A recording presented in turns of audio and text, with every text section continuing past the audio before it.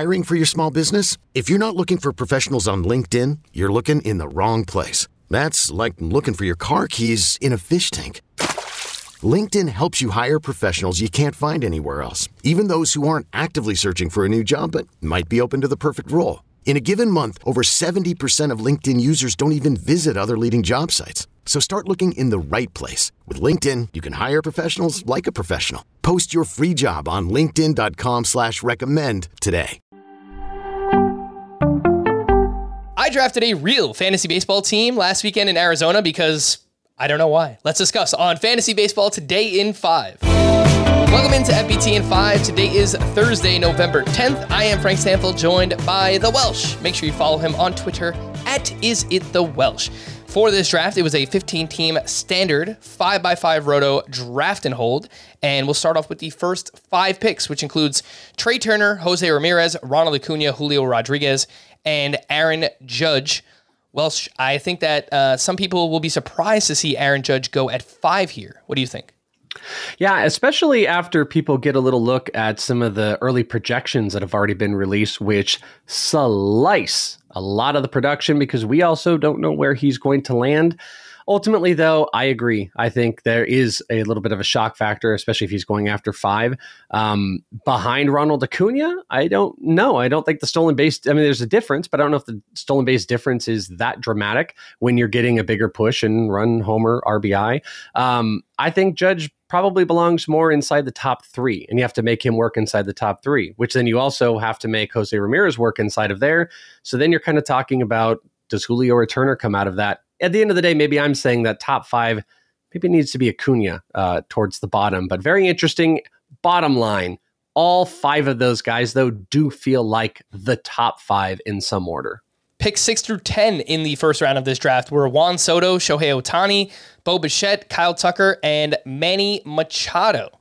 The 2 names that stand out here, Juan Soto at 6 and Bo Bichette at 8. And I think they're still going to be really productive players. There's just a few names that went behind them, like Yordan Alvarez and Freddie Freeman and Machado, that Mookie Betts, that I think probably should go ahead of them.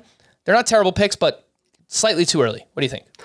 Yeah, I think all those names that you said do, will, and should go before them. Juan Soto is the big caveat, though, because projection systems are going to look over a longer period of time. They're usually based off of a 3-year rolling average, and that's going to work more in favor of Juan Soto, even though a third of the production, and again, how they weight them, which usually is going to be weighted a little bit more by the previous season, that should have more of a ding. And you don't really see that, though he's going into this environment that he struggled with last year, and it carried over the entire year.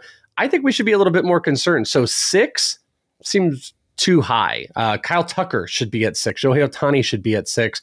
It also shouldn't be Bo Bichette, where I think you can make a pretty big argument that, Bobby Witt Jr. can go ahead of Bo Bichette, especially with the extra position availability. And you said this on the main podcast that people can check out, Fantasy Baseball Today, that Mookie Betts of all these players might belong above all of them. So seeing those names out there, seeing Soto and Bo Bichette go both inside the top 8, though not crazy, probably not something I'm going to do.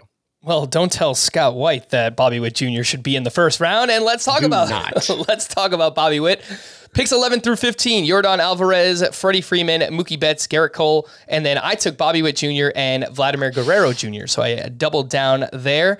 And I know he's only 22 years old, Bobby Witt, and we're expecting him to get better. Why wouldn't we? He's 22 years old. He's a former top prospect. He just had 20 homers and 30 steals. Why can't he go 25-25? My opinion, specifically in this format, in roto, in categories, I think that Bobby Witt Jr. should be a borderline first-round pick. I completely agree with you. We were having fun aside because we got this beautiful little nugget right before we turned this on that our dear friend Scott White, who's going to have all of the points to this, had literally just tweeted this, that granted only the ADP that's out there is 17 drafts on NFBC, but he said Bobby Witt at 8 overall is one of the craziest things he has ever seen, saying that he would take Arenado, not to mention Devers, Machado, and Austin Riley all above Bobby Witt Jr., which screams to me a little bit the points mind that's coming out, maybe more so than thinking rotos and category, because this is what you did. You drafted a roto category setup here, and Bobby Witt Jr. fits perfect for it.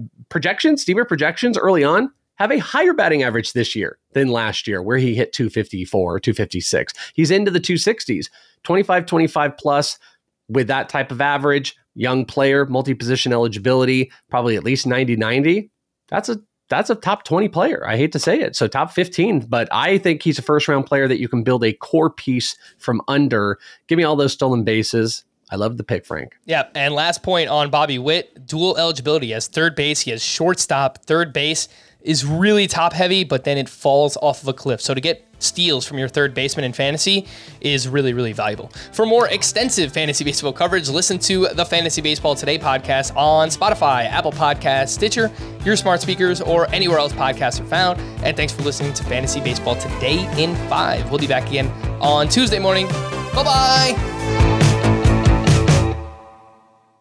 Hey, Rob Bradford here. You guys know I'm always up for a good MVP story, and one of the best stories is Wasabi Technology. Wasabi is the world's hottest cloud storage company, and it's become the go-to provider for professional and collegiate sports teams, including 20 Major League Baseball teams like the Red Sox and NHL teams like the Bruins and Vancouver Canucks. Even the Liverpool Football Club is getting in on the Wasabi action. So, why is Wasabi the MVP? Well, Wasabi was purpose-built to free businesses from skyrocketing storage costs and unpredictable transaction fees that the Amazons of the world are charging. In fact, Wasabi is up to 80% less than those hyperscalers and doesn't charge a cent for businesses to access their data. From Wasabi's AI-enabled intelligent media storage, Wasabi Air, to the industry's only cloud storage service with triple protection against cyber criminals, data deletion, and ransomware, Wasabi's taken the lead in driving innovation in data storage and helping sports teams